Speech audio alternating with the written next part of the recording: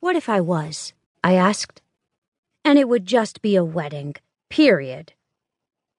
Another boy drew up beside the first and punched him in the shoulder, hard enough that he took a step back. Then the new boy turned to me. He must not have noticed me before his friend spoke, because his once-over went on way too long. Long enough to turn into staring. I ordered my makeup to stay put, sweat or no sweat, and tried to hide any reaction to the exam. Distressingly, I found it difficult to be offended. The boy was tall, wearing a black tank top that showed off a tan and a strong build. Long brown hair brushed his chin, and his eyes flashed like pennies tossed into the air. I had a trick where I threw a handful of pennies and caught them on the return trip, only to reveal an empty palm. He should have been as easy to dismiss as those coins were to make vanish, given that being cute didn't make up for having bad taste in friends. But he wasn't. There was something about the cut of his jawline as he angled it when he saw me neutrally returning his examination that made me wonder what his story was. "Ignore him. He's an idiot," he said finally. "I can believe he's an idiot. What's your excuse?" When he looked amused but didn't say anything, I added, "For staring." "Sorry. There's something about you," he said. "Your eyes. It was almost like I recognized you.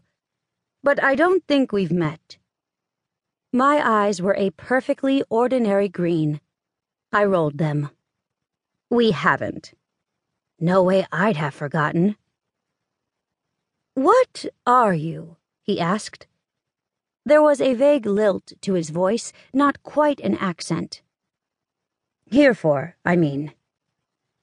In answer, I slipped my hand into my pocket and whipped out a deck of cards. This was no time to be flashy and put on the cuffs for a trick of my own design, so I executed a perfect circle fan with the cards instead, thrusting them to one side and forming them into a complete circle. The backs were red and black and white, patterned to make a round roulette wheel. The circle fan looked easy done right. This was. The other boy cackled in response and nudged the brown-haired boy's shoulder. To his credit, he stepped away from his howler monkey of a friend. "Name's Desmond, but you can call me Des," he said, tipping his chin down to me before starting to walk away. "And that's not magic," he added, pointing at my cards. Yes, it was. It wasn't what I was most proud of, but the hours of practice that single technique has required to master scrolled through my brain. The endless time spent training my fingers to find the right position automatically. I could count on one hand the number of magicians who could do it as well as me. "It's impressive anyway," he tossed over his shoulder. I stood in offended silence. He stopped and called back. "Auditions are this way, girl who hasn't told me her name yet."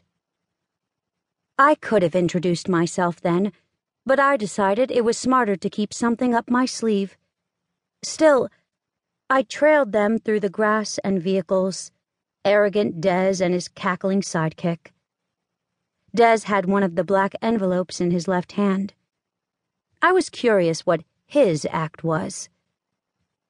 We reached a table set up outside the giant tent, where a few business-suited women were collecting invites and checking names off a list. I waited until Des was done signing in before I approached. The petite woman taking names and dispensing numbers barely even glanced at the much-labored-over fake ID that provided me with a different last name. I hadn't been able to resist giving it a showy flair, so my new handle was Moira Miracle. Mostly I didn't want Dad to know I was here, which would be inevitable if people found out I was his daughter. I also worried my real identity would set expectations I couldn't live up to. I handed her the black invitation.